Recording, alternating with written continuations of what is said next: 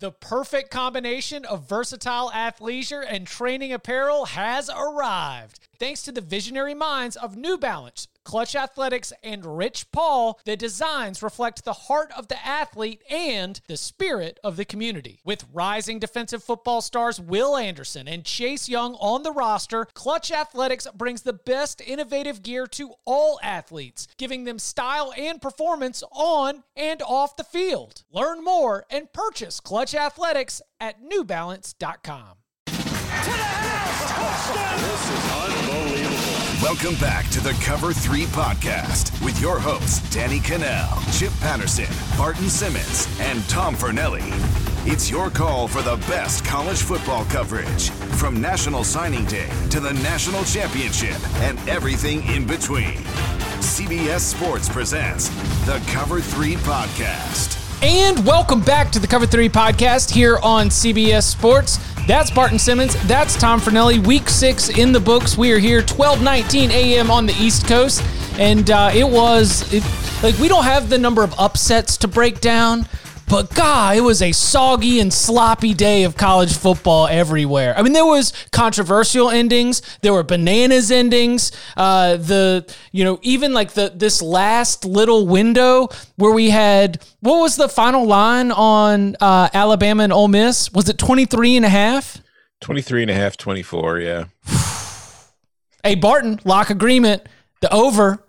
Damn near covered with just one team only. I mean, it's just a defense optional scenario all across the board. Top 5 teams losing. I feel like we should start with the most pressing question of the day. Barton Simmons, is BYU still in your top 10 after a 27-20 win against UTSA? Everybody else lost, so I mean, it's not like they're hanging around.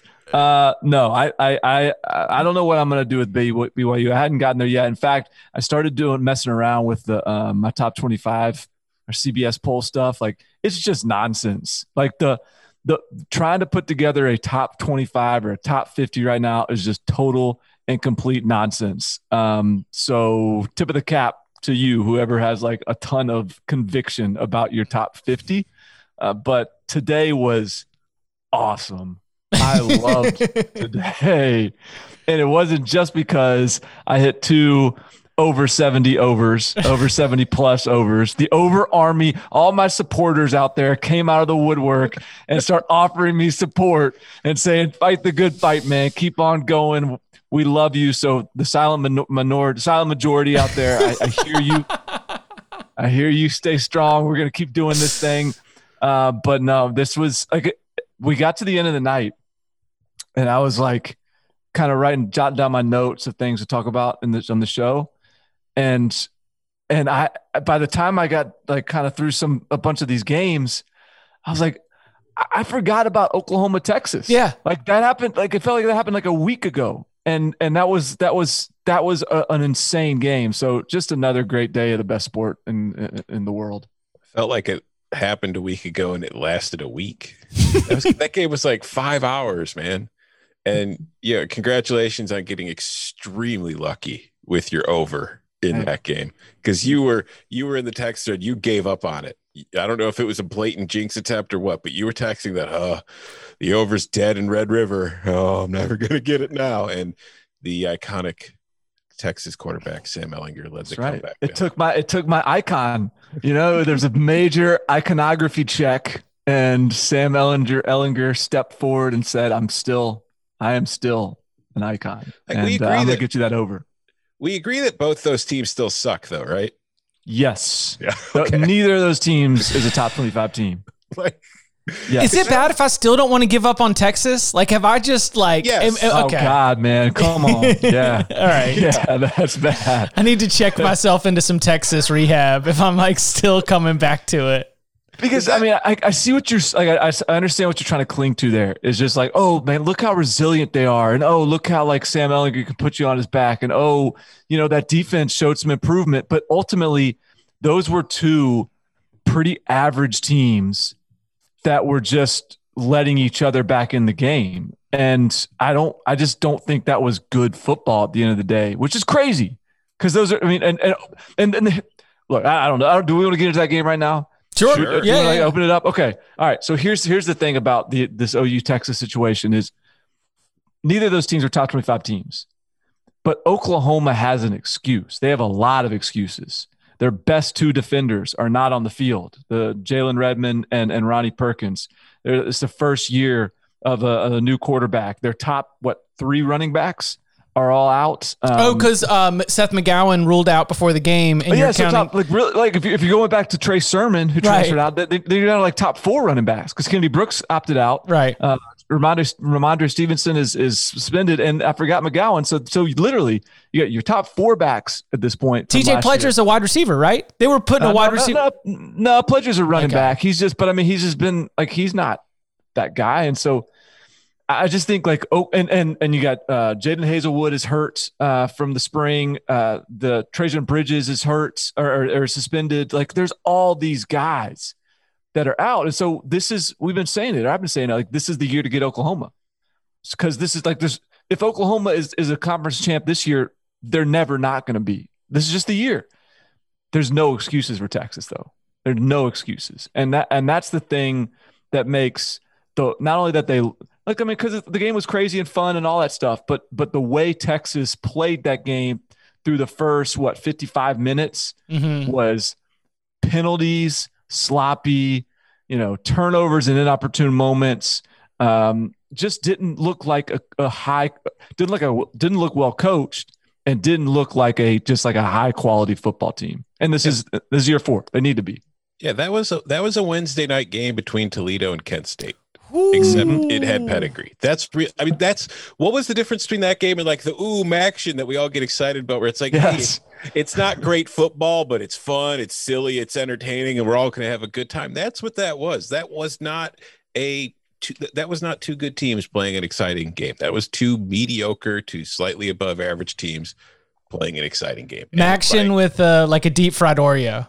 Yeah, exactly. Deep fried Maction in the heart of Texas.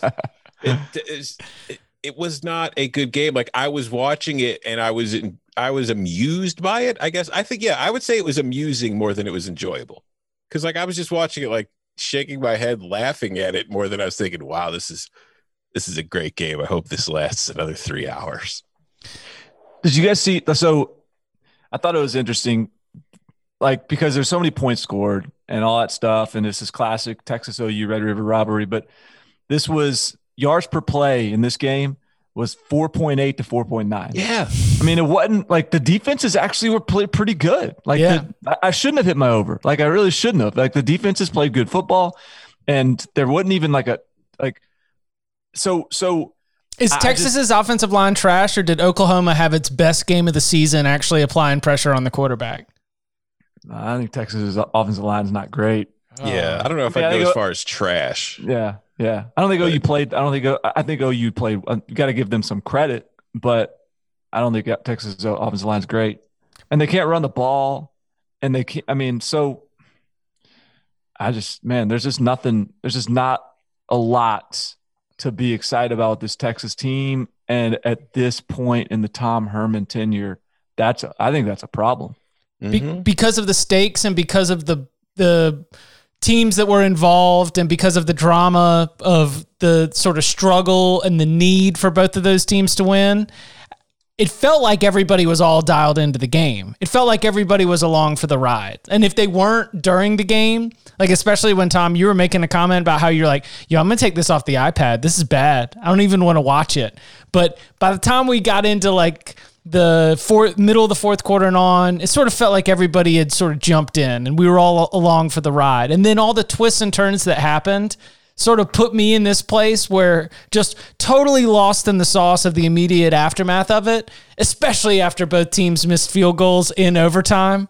I mean, that was awesome, right? I mean, it was like, I don't know if awesome is the word I would use to describe awesome it. Is the word. Yeah, because it's like we don't require perfection from college football. You talk about Maction being something that, we all get drawn to for quirkiness, but if you're trying to view the whole college football landscape with who's competing for the national championship, then you're going to miss out on a lot of just wild. You're going to miss out on Navy Tulane. You're going to miss out on some games like this, and especially with the desperation involved and Tom Herman, Lincoln Riley, these two like proud programs, it only added to the stakes and the drama and just sort of the reach of the number of people that were interested or at least invested in the outcome. And so immediate aftermath, lost in the sauce. My little jot on my notepad, I was like, this Red River rivalry was like another mark for the national championship is overrated. Because that's a good college football experience. It was not a good college football game, and good college football was played very rarely within the contest. But that was something that was a shared experience where everybody was like, "Ooh, I need a cigarette." That was fun. I feel like that would be a great slogan for the Big 12 now. The national championship's overrated. It has been, hasn't it been? For I don't know what, since 2005, 15 years. Yeah, for the last 15 years, the Big 12 national championships are overrated. Come for the fun. We'll give you a to-go box. Speaking of Big 12 games, how about that Alabama-Mississippi game? Yeah. Dude. So couple stats from that game. Let me pull them out here. 111 points scored. Hit the over. Is the most in a non-overtime SEC game in the history of the conference. What was it? 600 and how many yards did Ole Miss have? 644. Yes. Something like that. 647 was the most ever put on a Nick Saban defense. But this is the stat that's unbelievable. Let me pull it up. It is Ole Miss. This is from Roger Sherman's Twitter. Ole Miss's defense prevented 41 yards of offense tonight. So to be clear what that means, on 11 drives, they allowed 9 touchdowns, forced a punt at the 40, and a fumble at the 1-yard line.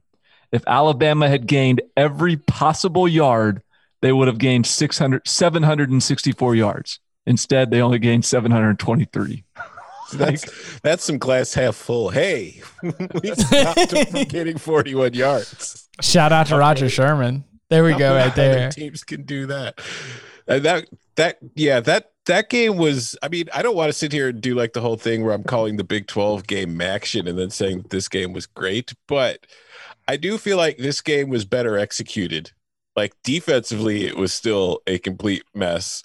And in a weird way, I feel like Texas, Oklahoma defensively were probably a little better than both of the teams in this game. But just as far as offense is concerned and scheming things and getting things happening, I thought like this was a very fun and interesting battle between Steve Sarkisian and Lane Kiffin, two guys who have known each other for a very long time, have coached together for a very long time, going way back to their time together at USC, and, two guys who are friends. And I thought that felt like, in a weird way, it felt like two friends playing NCAA football on the PlayStation. Yeah, it did.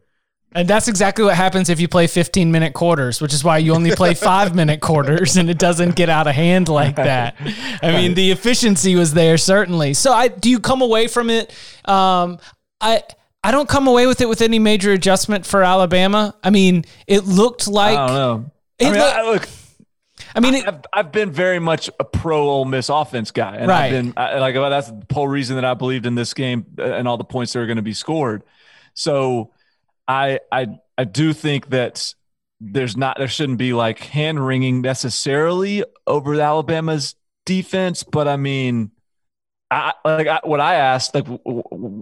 to know what are we calling it that Roger Sherman said, the 41 yard Ole Miss prevented, yards prevented. Like what are Alabama's yards prevented? Yeah. I mean, Ole Miss was got it rolling pretty good. So I think that there is some concern here about particularly maybe the secondary. I mean, Daniel Wright was letting Kenny Yeboah run free an awful lot out there in the back end. And like Ole Miss was just, I mean, this was a secondary that came into the season inexperienced and people had their doubts and questions or whatever. So maybe we need to continue to keep an eye on that. I did notice there was at one point, I don't know if it was just sort of one shot or they showed a few of them, but you're starting to get the old like Pete Golding. Nick Saban pacing around Pete Golden, just like yelling into yelling into the air around him. Yeah. Like we used to have with Lane Kiffin, like the old like Saban yelling at his coordinator shots. So that's never a good sign. That was actually where I was going with this. I'm not adjusting specifically my thoughts for Alabama as a team. Like I think that Alabama will get lured into games like this. Like even really, really good Alabama defenses have gotten suckered into a 46-41 game against Ole Miss. Like it's just, it kind of will snowball out of control. But the takeaway was that Pete Golding is no longer like whatever the honeymoon phase was for him is done. Like this is it. Like he started the season with all these narratives and all these quotes about how this group is really looking to prove that last year wasn't us. We're going to reestablish our identity. And that message has resonated to enough. I mean, look, I repeated it. Like Brad Nessler talked about it on the SEC on CBS postgame show on CBS Sports HQ. Well, I think that Tide defense, it's going to keep coming along week after week. Like it's the Alabama information machine got enough people believing that there was going to be a big step forward, and maybe there's not going to be a big step forward. I still think that Alabama as a team still is good enough in the right places to win a national championship. I mean, shocker, big stretch right there, I'm sure.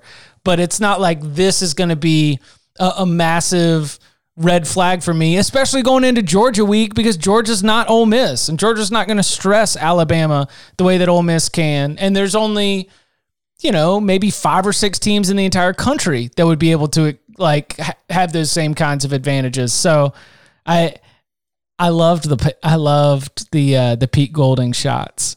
It's awesome. We don't see offenses putting up 600 yards on Alabama very often, but it's not like this is crazy because, LSU put up 559 yards on Alabama last year in that 46-41 win. That was the best team of all time. Mm-hmm. But Barton, going back to your question, Alabama's defense prevented 141 yards tonight if we don't count the end of the halves. They got 2 punts and 2 field goals. So 100 yards better than the Rebels defense. Was just a stellar performance from the Alabama defense. But I think the difference is, though, like when we talk about the Oklahoma defense or the Texas defense or the Big 12 defense in general, compared to what Alabama's was, because Alabama's defense had a horrible night and Alabama still won by 15 points. And the difference is because the simple fact of the matter is that a well-executed offense is always going to beat a defense, no matter how good and how talented the defense is. So that was always the fallacy of the SEC in recent years, where they were talking about how they had great defenses. They did, but there weren't any great offenses in the conference to beat them on a regular basis either. We've seen in the last few years that the SEC has better executed offenses that have now molded and blended with the better talent that they have compared to everybody else. And this is what's going to happen, where we're going to see Alabama give up numbers like this on a game like this. But then we'll start seeing, like people talking about, oh, well, if this was a Big 12 game, people would be saying it's just terrible defense. But the difference is this doesn't happen to Alabama every week. This happens to a lot of Big 12 teams every week. Like Oklahoma the last few years, this was happening to them, not to this extent where it's 650 yards, but that was happening to them almost every week by just about anybody in the Big 12, not just the best teams in the conference, like the bad teams in the conference were able to do it. And so I'm not super concerned about it as far as Alabama going forward, because I don't know how many offenses they're in the conference that they're going to run into, like the one that they played tonight. That might be, besides Alabama, that might be the second best offense in the SEC. So they might be through that. And I don't think they're going to see anything like it again until they get to the SEC championship at the earliest, when they get to Florida. If whoa. We're not there yet. So before we get to that, I like so yeah, Alabama is not a Big 12 team, but Ole Miss is a Big 12 team. I mean, that's what they do right there. Like that is it. And so, but I think it's kind of like, first of all, thank God, thank the football gods for Lane Kiffin and his arrival in Oxford. Like, what a perfect fit. And we thought it was perfect, but it's already like exceeding all of our expectations. He's trolling Saban. He's like narking on the Saban son group text. Yeah. Pruitt, Muschamp, and whoever else is in there.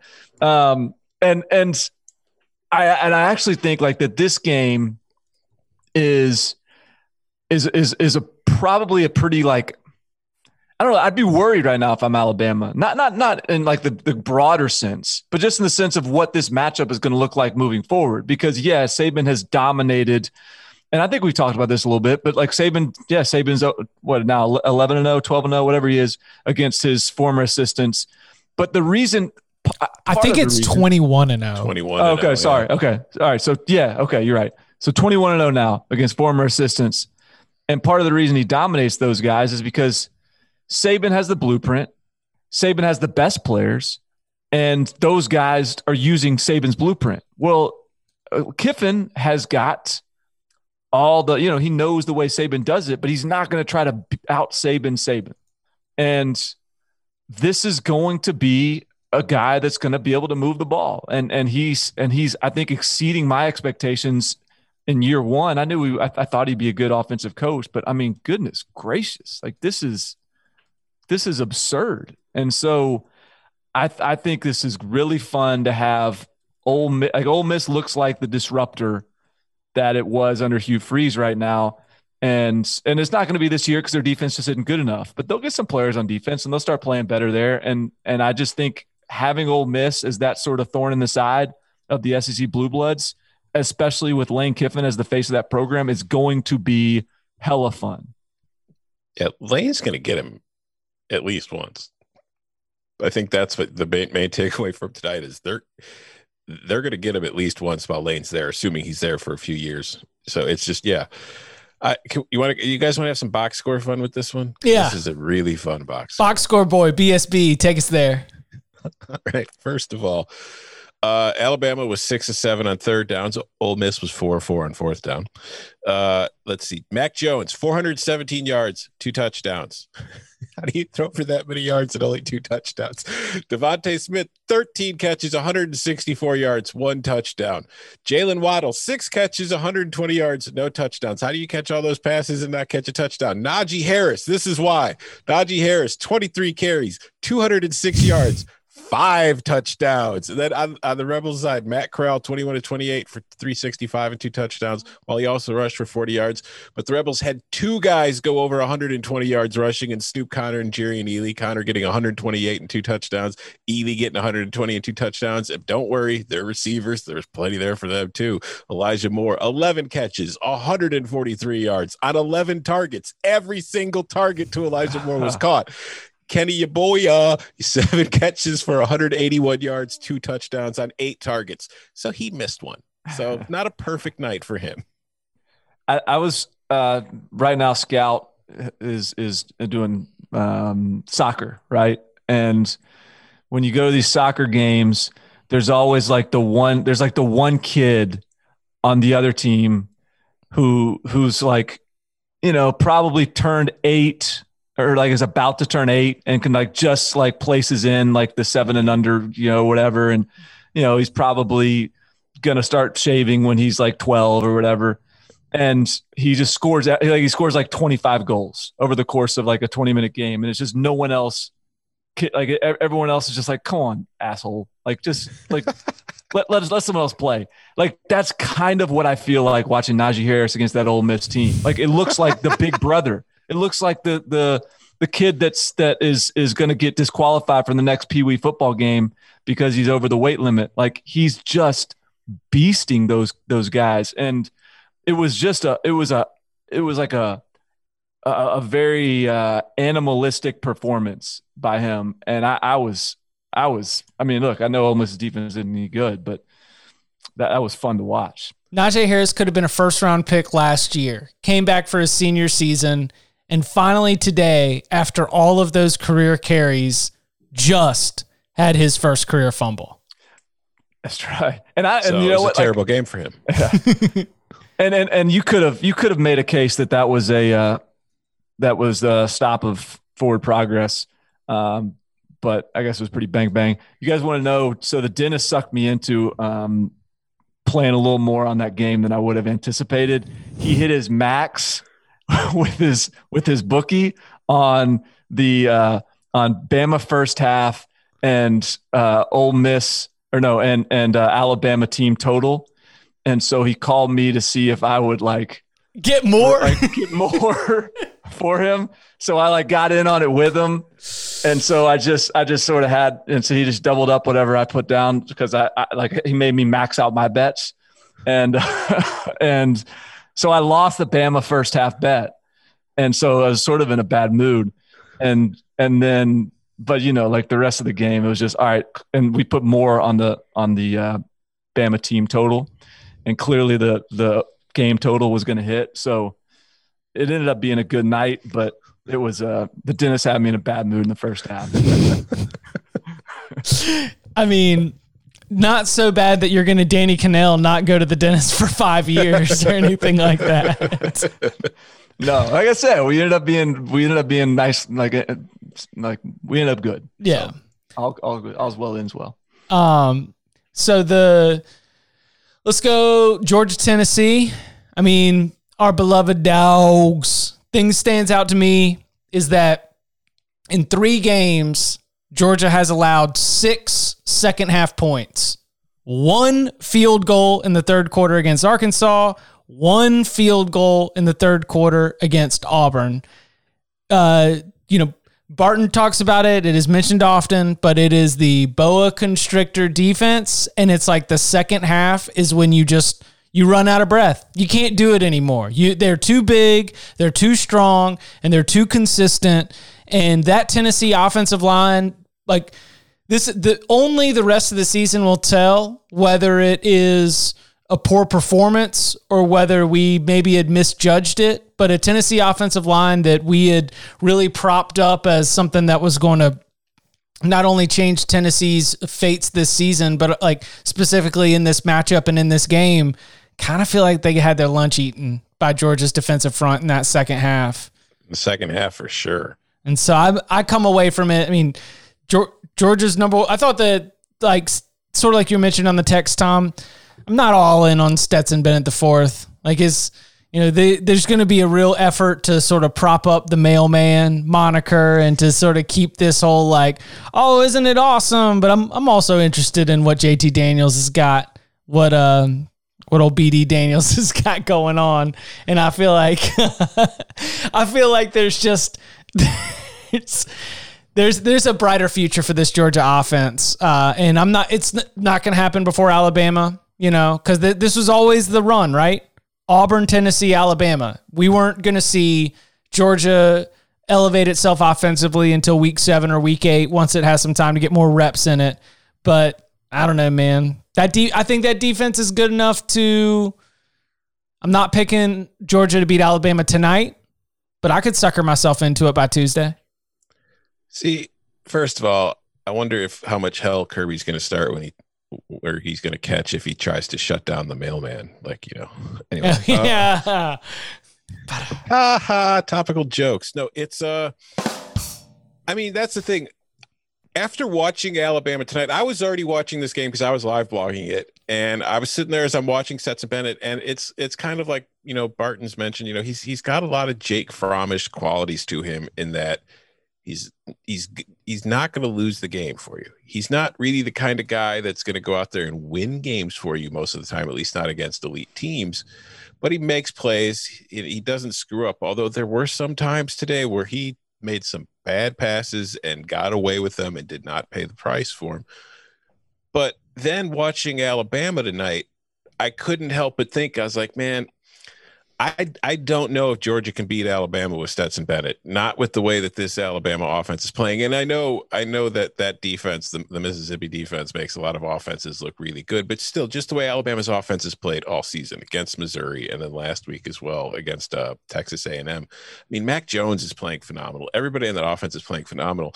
And if they're in a situation where they have to be in a shootout against Alabama, I don't think Stetson Bennett is the guy that can do it. And we go back to last year, like part of our thing with Georgia was when we were Georgia haters was like, we wanted them to, revitalize the offense. And part of that was having a quarterback like we saw Alabama get, we saw LSU get, they needed that guy. And I just don't think Stetson Bennett is that guy. I don't know if JT Daniels is that guy yet, but I think that at least he has the pedigree to possibly be that guy. So I don't know that it's good enough, but I will say the defense is phenomenal. But like I said earlier in the show, a great defense is always going to lose to a well-executed offense no matter what, especially if it's one that has as much talent as Alabama has. So even though this defense has been just phenomenal, and I have enjoyed watching it, and it is just the boa constrictor doing, Jarrett Guarantano looked like a good quarterback in the first half of this game, and then he looked like everything that you've ever criticized Jarrett Guarantano for being in the second half, and it was just awful. Like they were getting to him quickly, he was fumbling, he was throwing interceptions, and they were just pressuring him from every single angle, and he didn't know where the blitz was coming from on any single play. They kept him guessing. They were in his head, completely blew him up in the second half, and it was really fun to watch. It's just I don't know if they could do that to Alabama. Yeah, I mean the Alabama matchup is going to end up being sort of you're either gambling on or betting on a great defense with a average offense, or a great offense with what we think maybe an average defense. And I don't know the answer to that right now. But I am certainly marveling at the way they sucked the life out of Tennessee. Like the first half was it was a bit of a mirage because, Tennessee had the touchdown with the snap that went over the quarterback's head. Guarantano hit like two big throws to Josh Palmer. And it was just like, if you really look at the way the half broke out, you could kind of see what was coming in the second half. And it came, I think, in with a hurry. Yeah. It came with like a magnitude that I don't think that we were quite ready for. But this is a Georgia defense that is heading into this year. We thought this had a chance to be one of the best defenses, maybe the best defense Kirby Smart has coached. And so that they're doing this shouldn't be a surprise, but it's going to make next week's matchup that much more fun. I do want to say on the Tennessee side of things, that's a good team. The final score is not great. The offense, but they weren't able to run the ball. Guarantano was a turnover machine in the second half. Defense was pretty good. But that defense is good. Yeah. Yeah, they played really well. Georgia wasn't really able to run the ball all that well itself. They had a couple big fourth down stops. They had one at the goal line right before halftime to hold on to the lead. They had one earlier in the second quarter when Georgia went for it on 4th and 1 in their own territory. They got stuffed, and that was right before, a touchdown from Guarantano to Palmer on the very next play to give them the lead originally. So the defense was doing everything you wanted. And plus, after Guarantano, he fumbled on their first possession in the second half, and he threw an interception on the second one, both deep in their own territory. And the Tennessee defense held Georgia to a field goal both times. That defense did everything that it could possibly do to put the Vols in a position to win that game, but the offense just let it down too many times. Kirby Smart doesn't trust the mailman. Kirby Smart doesn't trust the mailman at all. What's the mailman joke? I don't get the mailman joke. That's his nickname. Who's the mailman? Stetson Bennett. Stetson Bennett. Like the players his teammates call him that. Oh, I didn't. Oh. Like, I saw the part where they call his dad Big Stet. See that part? They showed a graphic in the game. Like, here's Stetson Bennett's background. They call his dad Big Stet. It's like, oh, sick. I could have the story wrong. Jamie Erdahl went over it during the game, and I was only half paying attention. But apparently, like during camps, he would wear a mailman. Oh yeah. Now I remember. I remember now. Yeah. Okay. It's a great story. So, really. All right. Good. Yeah, I'm not in. It was 3rd and 8, and Kirby Smart decided to run a halfback draw. You know, like there was a lot of like third and long, and we are not going to ask. Tennessee dropped 2 interceptions, and there were a couple other bad throws too. I don't know. I hated that that one of my like lingering opinions out of this was like, hey, whoa, let's pump the brakes on holding him up as the great champion of Georgia's success. But you know, let's see what JT Daniels got going on. Okay. We got a couple of options. We can talk about how Sam Pittman got robbed, or we can we can talk about the most hilarious result of the entire day. Never doubt, Chips. It would be hilarious principle. I mean, it's just hilarious that a very, very good Florida team, one that Barton just said moments ago, you know, he's got him penciled into the SEC championship game. No, that was Tom. Do not put that on me. I didn't have them penciled in. It was a slip of the tongue. I meant if, all right? I think that Florida is a very, very good team, but they blew it. They went to COVID Station, Texas, against Texas A&M. Like, was I the only one getting anxiety attacks from the crowd shots at Kyle Field? Didn't they do the full like 12th man sway too? that stadium was packed, man, and there was nobody wearing a mask as far as I could see. I was like, oh, and it's like the last 7 months of, I was like, oh my God, they're all gonna die. So Texas A&M wins 41-38. Florida's defense, it just gives up so many third down conversions. And, you know, it's like Texas A&M wasn't like, there were a couple of big key turnovers that essentially broke their way all at very opportune times. Kyle Pitts was dealing with an injury, but was playing through it, but limited and missed a couple of series. And in games like this, possessions certainly matter. But again, as I said going into it, I'm not coming out of it thinking that Florida is any different. We knew that the defense was a little bit of a weakness from, I don't know, the first game against Ole Miss. And for Texas A&M, I don't come out of it thinking that I think that Texas A&M will end up getting a high ranking for the people that value quality losses, you know, because it's win is against Florida and it's only losses against Alabama. But as we continue to pick and predict Texas A&M moving forward, I still think they are very much an imperfect team, though granted the entire SEC West looks a little imperfect right now. But yeah, pretty hilarious that Florida just, I mean, they should have won that game and they blew it. I mean, they should have. Yeah, they kind of should have, but they also weren't that good on defense. But they haven't been against anybody. That's been the story. But I mean, that's, if you're not that good on defense, like you're kind of going to have a chance of losing some games and you probably aren't going to win them all. And so, I mean, I agree that it felt like Florida was the better team in that game for most of it, but A&M found a way. And, you know, there's 17 drives total in that game, and 13 of them ended in scores, 2 punts and 2 turnovers. So both teams were pretty much scoring every time they had the ball. And, you know, A&M or Florida rather made the turnover in a bad time. But I do think, like, it is interesting how, and I kind of wrote about this today, that how, like, this loss or this win by Texas A&M, like, they go from 1-2 if they lose this game to suddenly they're 2-1, and where are they going to lose again? You know, like, they're going. I'm not saying they're not going to lose again, but they could very well be favorites the rest of the way.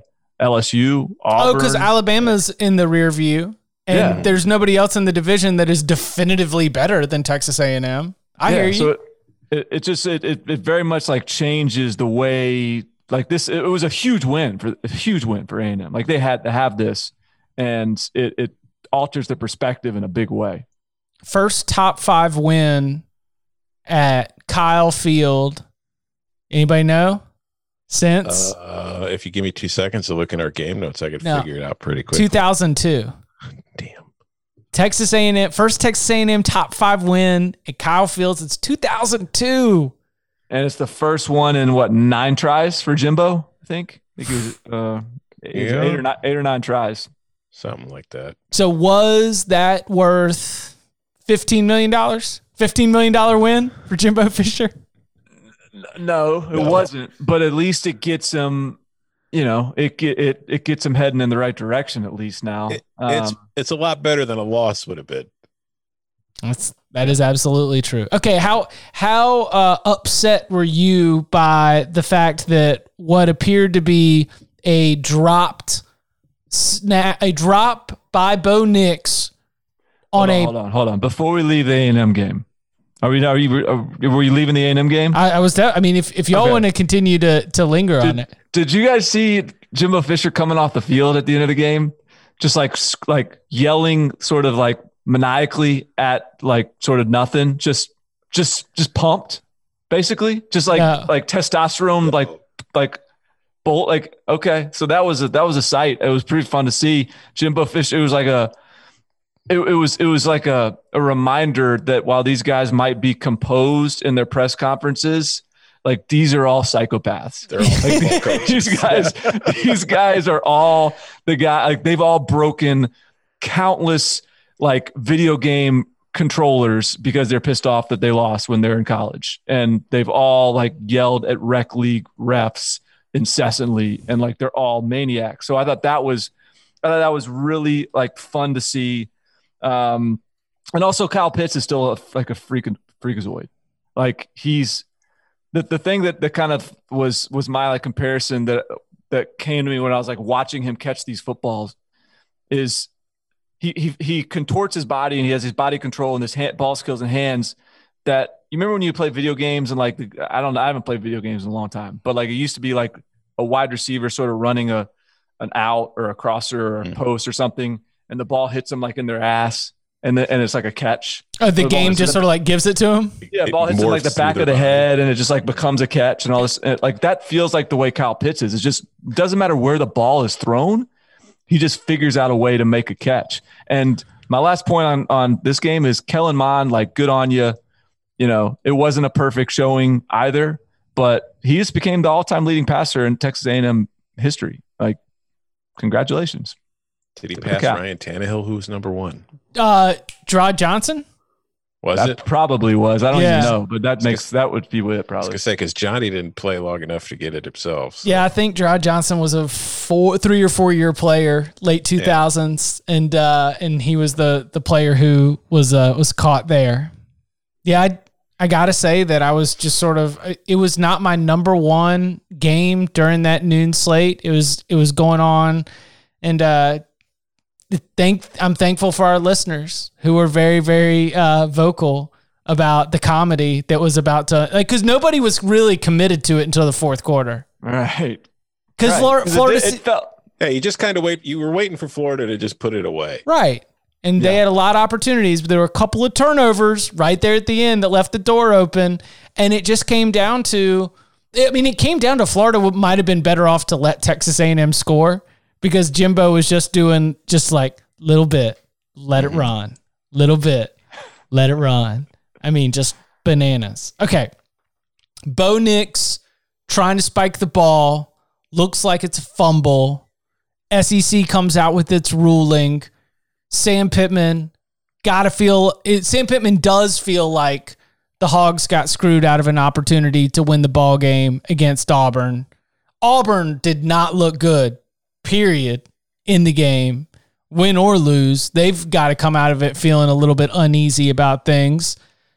Hogs, I guess we come out of it still like patting them on the back for the competitiveness, right? I mean, Mississippi State looked awful against Kentucky.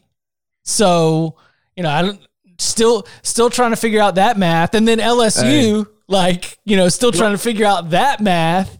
What do we make of the transitive property here with what we've seen here on Saturday in Week 6? Mississippi State was clearly still dealing with the body blows that they got from Arkansas last week. You're going to see that a lot. You'll see next week Auburn's going to look terrible too, because Arkansas is just a very physical football team, Chip. New principal put it in. The week body blows with the after Hogs. somebody plays the Hogs, bet against them because they're not ready for the next bit of competition. I liked what I see. This is the reason that I kind of like what I'm seeing out of Arkansas so far. Is they played in 3 games. They've what have they done? They've won 1. They're 1-2. Yeah. My mind's like, but they've been competitive in all of them for the most part. I mean, the Georgia one, got a little loose there, but they've been competitive in all of them, and they've all looked a little different. Like all the games have looked a little different. They've had to be competitive in different ways, and so I think that's a good sign. I think that's a good indicator. This game was the game that Felipe Franks actually really actually had a pretty good game, and outdueled Bo Nix, and I think that. I just think that that's a good. I think that they believe and they're playing competitive, and they every game they go into, they think that they can win, and so I think that that's significant. And then they got screwed. Although I want to say they got screwed, and I'm wearing the Arkansas shirt in solidarity with them for getting screwed in that game. But I also empathize with the officials in that situation because, Arkansas fans are mad at them for blowing the play dead, which is ultimately what ended up killing, the review and the chance of them getting that ball back. But when you're a ref and you've done 1,000 football games in your life and you've seen a quarterback spike a football 1 billion times, when Bo Nix spikes the football, you just think he spiked the football. So you blow the whistle because that's what happens every single other time. And that's what happened here. And it was just the one time it was like, wait, no. He spiked it backwards, which has never happened before.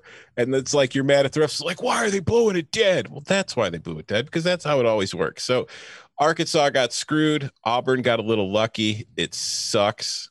And but I'm not super mad at the refs for it, honestly. Well, here's why. If you're an Arkansas fan, you can't, or if you're an Arkansas player, coach, or whatever, you can't be that mad because it took a freak incident of him botching a spike for you to have this shot. So don't go acting like you should, you deserve that. You don't deserve for him to botch that spike. You just botched the spike. You didn't do anything to make him botch a spike. But to counter what you said though, I agree. The refs had every reason to blow that play dead. There's no reason to think that they would see that in real time and let that play live. But we see it all the time where refs blow plays dead and the ball's recovered immediately. And upon review, they say that the team that's what's the language they use, they said the SEC said though, however, because recovery of the football was not clearly made. I know, but it was. I think it was. I don't know how is that subjective? I thought it was. I mean, the guy. I don't know what's a catch, what's targeting, what's immediate. Yeah. I don't know. Yeah. I will say for Auburn, though, they found a run game. Tank Bigsby balled out. They had explosive plays in the run game. They hadn't had explosive plays all season long into that point. They had multiple in this game. So that's a good sign for them going forward. And the other thing for Arkansas is they're doing all this without Rakeem Boyd. And Traylon Smith is fine, but he's not Rakeem Boyd. And they also – because I was watching this game in bits and pieces because for a while there Arkansas wasn't in it, and so I just watched basically the very tail end of it. But Arkansas, a blocked punt, a missed PAT, and 2 missed 2-point conversions. I mean, there's your points right there. Mm-hmm. Get all those back, and you're in good shape. I got to get my eyes on it. It was the meat of it. Everything down there at the end. Tom, you mentioned earlier it was running a little bit long in terms of pace of play over there in that game, and it wasn't a clean game. I was on the Georgia Tennessee post game show, and so all that madness was happening elsewhere. So I gotta get my eyes on it and figure out and figure out how our Hogs are doing before I put in the new body blow principle in place. See, so I want to know, are we officially, I know we're a dogs podcast, but we are now are we a dogs and hogs podcast? I think we committed hard to Sam Pittman. Okay. We've always been very much in the Sam Pittman corner. But I feel like we're kind of all firmly on board now because of the way this team's playing. Yes. I'm on board, but I don't know if I can I don't know if I can brand us officially a Hogs podcast. I've got a shirt now, so I'm officially on board. Dogs and hogs and yes, sir. LSU's awful, right? I mean, there's no more excuses to this. Their defense is awful. Their defense is Missouri takes down LSU, and hey, maybe the storyline should be more positive about Missouri, but all of my notes are about how LSU's defense was, I think Billy from At the Valley Shook pointed out, was 11 haphazardly arranged traffic cones. And so it's like he said, watching Alabama do this to Ole Miss makes me really excited to see what they do to our 11 haphazardly arranged traffic cones. Like LSU's defense is not like they're doing that thing too, especially they look like Texas's defense where everybody in the back seven doesn't actually throw their chest or arms into a tackle. They all try and do the shoulder hit. Like, oh yeah, I'm just going to do the and just see if I can take you down. That's troubling. It's troubling for what to expect out of LSU this season. It's the first time LSU has allowed 40 points or more in multiple games in the same season since 2008. LSU is the first defending champion to start the next season 1-2 since Michigan did it in 1998, although Michigan started 0-2 before finally getting their win. And LSU's defense strikes me as the opposite of Syracuse's special teams. And I think that is a problem going forward. And I don't know. I mean, there's still time to work it out, I guess, in a way, but there's really not a lot of time. And I don't know how this season's going to end up looking. But you said there's not that much to take away from the Mizzou side. I think there is. Okay. I think that if I'm Mizzou and I'm Eli Drinkwitz and I'm in my first year, they started the season with Sean Robinson at QB in that Alabama game, and he played okay. Connor Bazelak came in for a few series and a few plays in that game, and he looked like a kid making his first career college start going against an Alabama defense. But then last week against the Tennessee defense, which we've seen today is pretty good, he showed some signs. And then today against LSU, the kid threw for 400 yards and 4 touchdowns. So I think at the very least, if you're Mizzou, I don't know how great this win is going to look at the end of the year, or if it's even really looking now, considering the way LSU's playing this season. But I think you might have your quarterback already. And that's a good sign with a new coach and a new offense and everything going forward. To have a new quarterback this established, a young one this early, that usually leads to good things. Are either of you ready to apologize to Eli Drinkwitz for calling him a nerd? No, because he still, I mean, I say this with love and respect, but the dude is nerdy looking. Well, he's a very good football coach and he's very smart. He knows how to put together an offense, but I mean, it looks like he's been stuffed in a locker or two. Well, that nerd just put up 8.6 yards per play against the big bad LSU Tigers. Yeah. Just think about it. Like, just take that in. 8.6 yards per play against LSU by Missouri with what was he? Is Bazelak a true freshman? No. Redshirt freshman. But also the way they closed that game to win it is not all. It's such a just kick in the crotch to LSU. Is okay. First of all, we're going to run up and down the field on you. We're going to have our two of our top 3 receivers are two receiver starters are out with COVID stuff. We've got 3 of our top 4 defensive tackles are out with COVID stuff. They had 2 scholarship tackles on the team today. So we're going to run up and down the field on you. We're going to get almost a first down every play. And we're going to put up, what would they finish with? 40 something?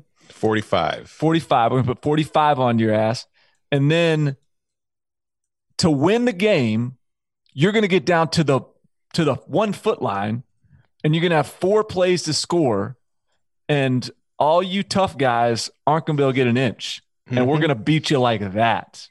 And I mean, that is a bitter pill to swallow. By the way, what a day for goal line stands, because Mizzou had one. Tennessee had one on Georgia. Mississippi had one on Alabama. And then, of course, Clemson had that one, or Miami had the one against Clemson to preserve the under at the very end of that game. Dabo running everybody else onto the field, trying to get one last touchdown. I'm like, Dabo, what are you doing running tempo? You're up 22 or whatever in the final minute with your reserves, and he's running tempo trying to get them a touchdown when we're talking about we're 4 points away from the over. Calm down. Sorry. No. Do it. Lock agreement was on the line, and Dabo's out here goofing around, kicking 60-yard field goals. Oh, okay. We'll get into the Clemson Tigers and their top 10 battle with Miami and more from a Week 6 Saturday next. Robert Half research indicates 9 out of 10 hiring managers are having difficulty hiring. If you have open roles, chances are you're feeling this too. That's why you need Robert Half. Our specialized recruiting professionals engage with our proprietary AI to connect businesses of all sizes with highly skilled talent in finance and accounting, technology, marketing and creative, legal, and administrative and customer support. At Robert Half, we know talent.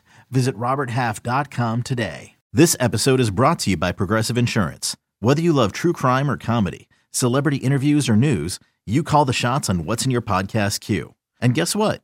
Now you can call them on your auto insurance too with the Name Your Price tool from Progressive. It works just the way it sounds. You tell Progressive how much you want to pay for car insurance, and they'll show you coverage options that fit your budget. Get your quote today at Progressive.com to join the over 28 million drivers who trust Progressive. Progressive Casualty Insurance Company and Affiliates. Price and coverage match limited by state law. All right. No one looks good. We say that it's just Clemson and Alabama and everybody else. But even with 42-17 victory against a top 10 team, with a lot of things that I come away from it being like, I thought they had a perfect game plan, or at least a very good game plan on offense and defense. Both how they were going to negate Miami's pass rush and how they were going to contain Derek King, make Miami's wide receivers beat them. Like a lot of things went right. But there were so many penalties from Clemson. There were 3 blocked field goals. One of them returned for a touchdown. One of them on Dabo Swinney, and he took ownership of it going into the locker room. But even the number 1 team in the country, one of the few teams that we feel like is like, well, they're one of the only good teams. They were not in their championship form, and maybe that'll all be lost when they've got a whole bunch more 20-plus point wins on the schedule. You know, when you pull up their schedule and you just look at it all, and they've got 40 or more in every game, and nobody else is higher than 30. It's going to all blend together. But in this moment, right here, recording on Saturday night, I'm like, man, Clemson couldn't get out of their own way in this game. Probably should have won by more. Yeah, but listen to what you're saying though. Like you're saying, all right, Clemson didn't look great. They didn't have their A game. They weren't playing awesome. But then what was the final? 42 to 17. Yeah. Against the top 10 Miami team. Yeah. I mean, so that is exactly what you want out of a top team, I think. Yeah, no, I got no problems with anything that happened there today. I mean, I talked on HQ, I talked the podcast how I felt what Brent Venables' game plan was going to be defensively against Derek King, and that's exactly what they did. They kept him in the pocket and said, if you could beat us consistently by staying in the pocket and moving the ball down the field, go for it. And he couldn't. And, they had a couple picks. Miami's offense was really ineffective for a lot of the night. Like, they had the touchdown late, but that really was kind of, cosmetic more than anything.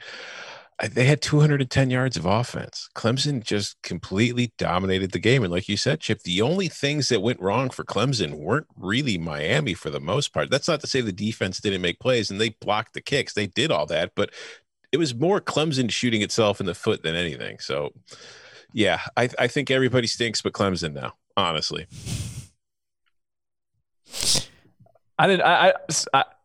I mean, this was yet another Clemson game I didn't really watch that much. God, that's okay. It's all right. That's my job. We'll divide that here on the podcast. You admitted it earlier in the week. You were like, Anna, I haven't watched much of Clemson. They're always on the side. Tell me what's good about this team.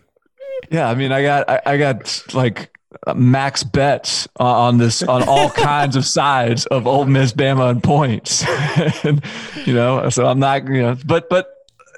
they continue to just trudge along and just blow teams out. So they look like a team that's like in neutral, but they're still like they're still a Ferrari compared to some Ford Focuses out there. You know what I mean? It's like even in neutral, they're still blowing teams out of the water. So yeah, by the way, Travis Etienne is 178 yards shy of becoming the ACC's all-time leading rusher. So here's my question: does he get there next week against Georgia Tech, or does he need 2 games?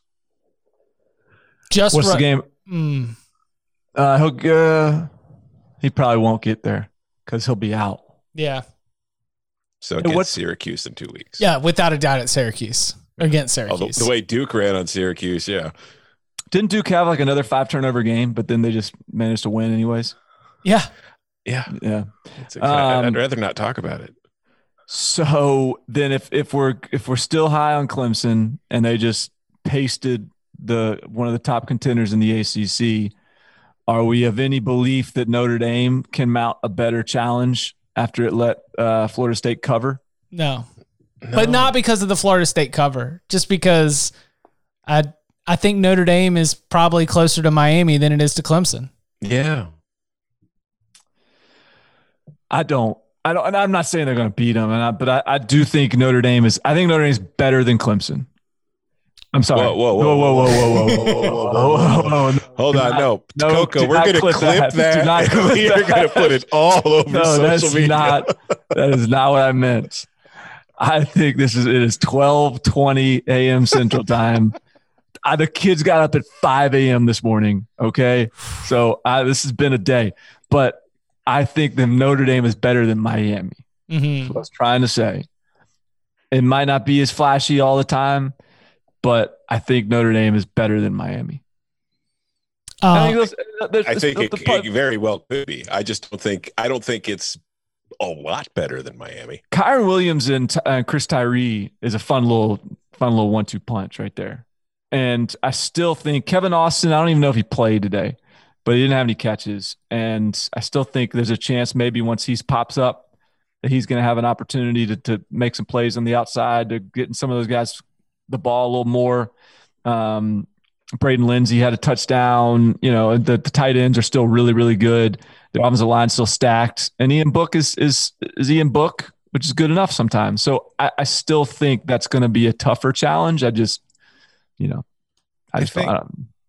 think they're similar in a lot of ways, in that I think Miami has a real problem at the receiver position as far as like a guy stepping forward and being like, the guy. I don't know that he exists on that team. And I feel like we're kind of dealing with the same situation with Notre Dame, but I think that defensively they're similar. I think they have very good front sevens.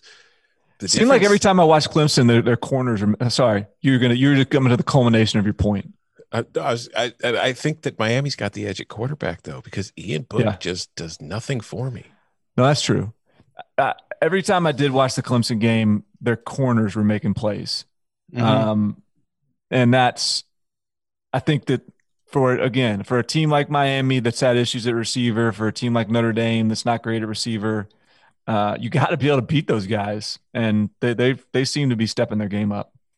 Are we not having a lot of great positive momentum for my beloved Tar Heels after finally getting that offense cooking against Virginia Tech? Sammy finally figured out how to throw downfield again. Well, I mean, it is very, very helpful when the team you're playing doesn't have any of its cornerbacks or secondary because of COVID-19 protocol. It's like, yeah, that would have been a good one to know before the money line sprinkles. Also, why didn't I do not know the answer to this. Why was Hendon Hooker not starting the game?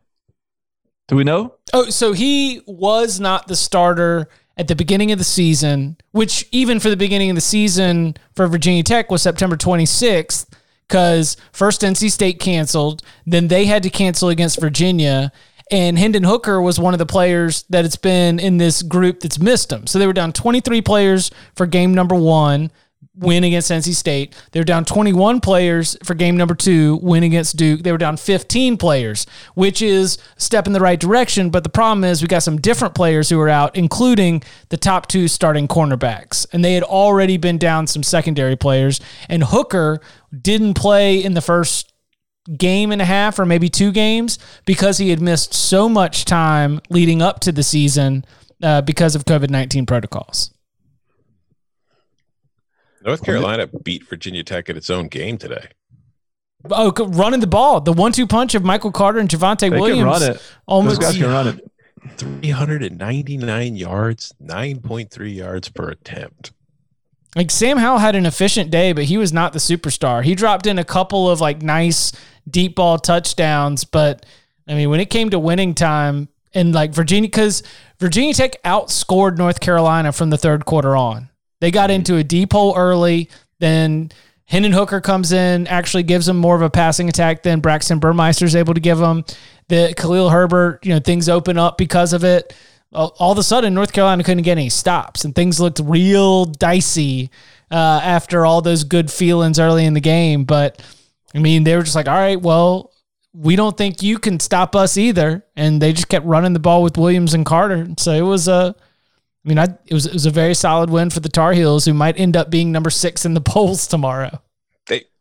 Yeah.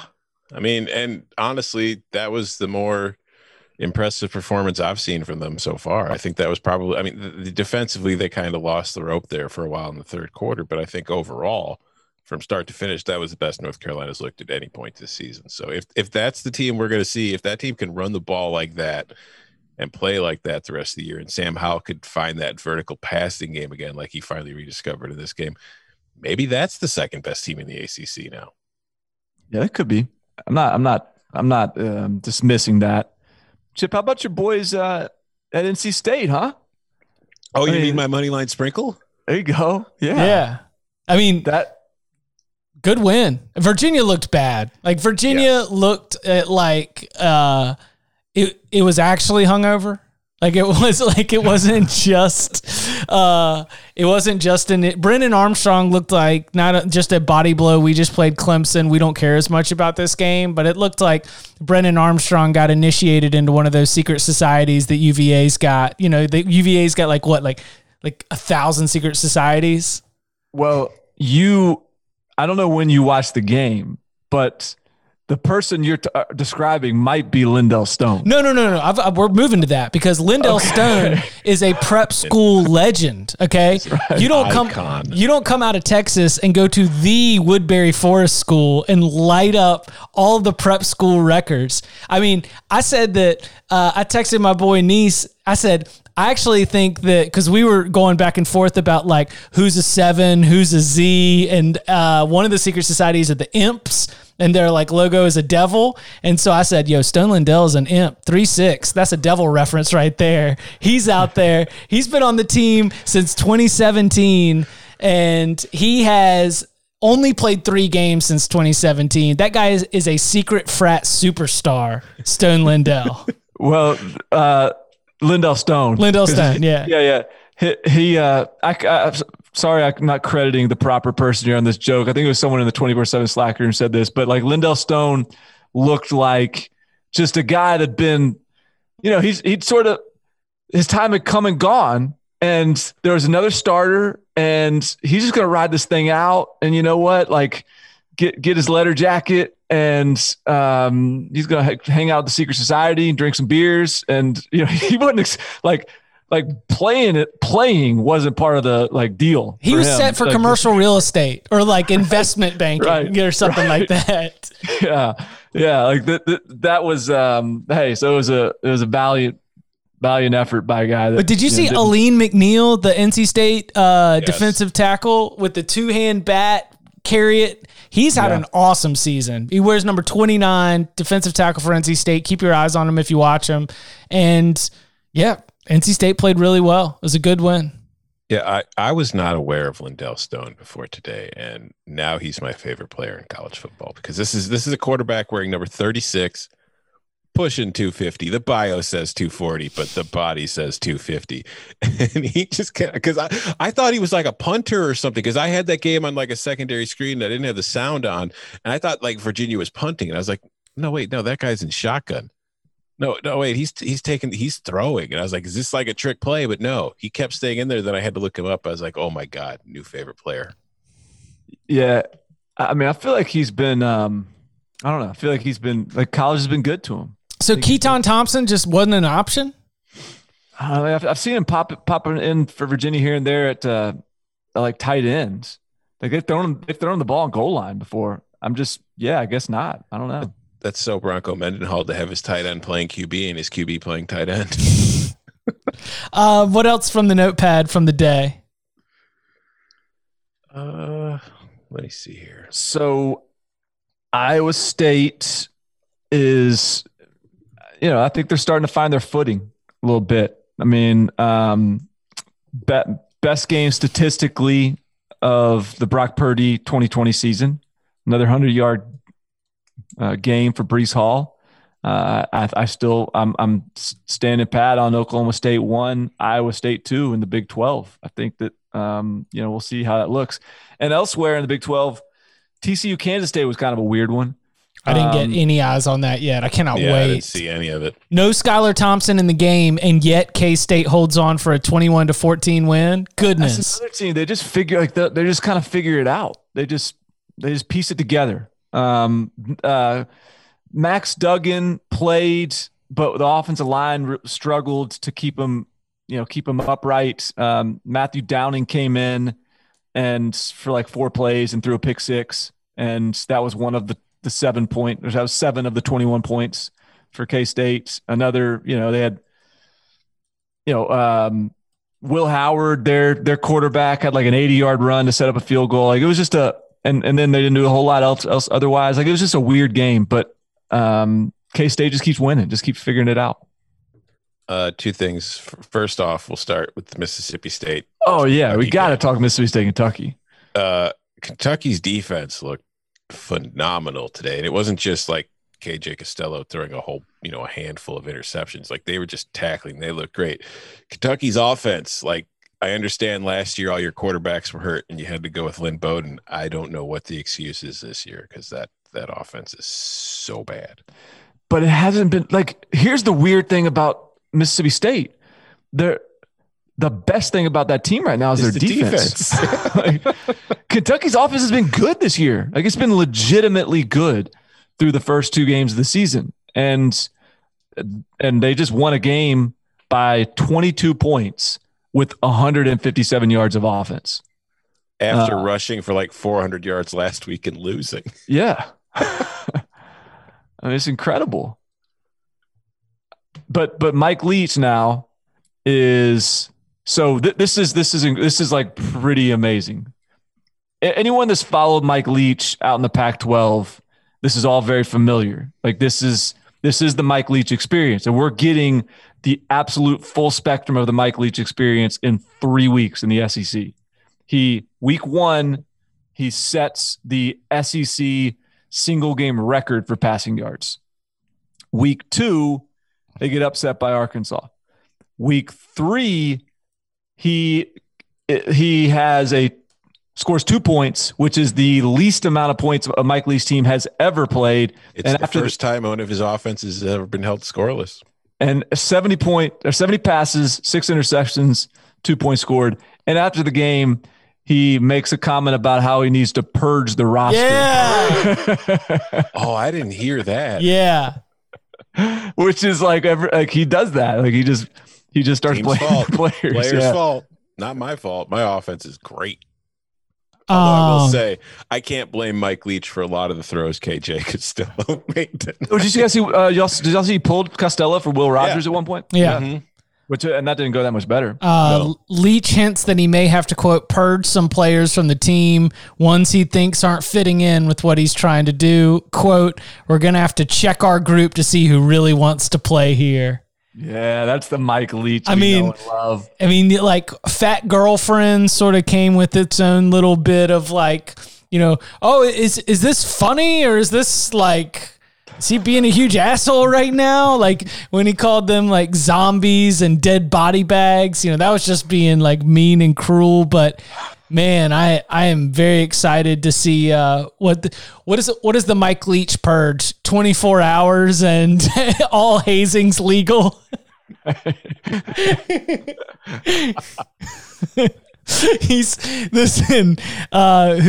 Mississippi State is going to have to freeze itself from all liability for 24 hours on Halloween to see who can survive Hell Week with Mike Leach.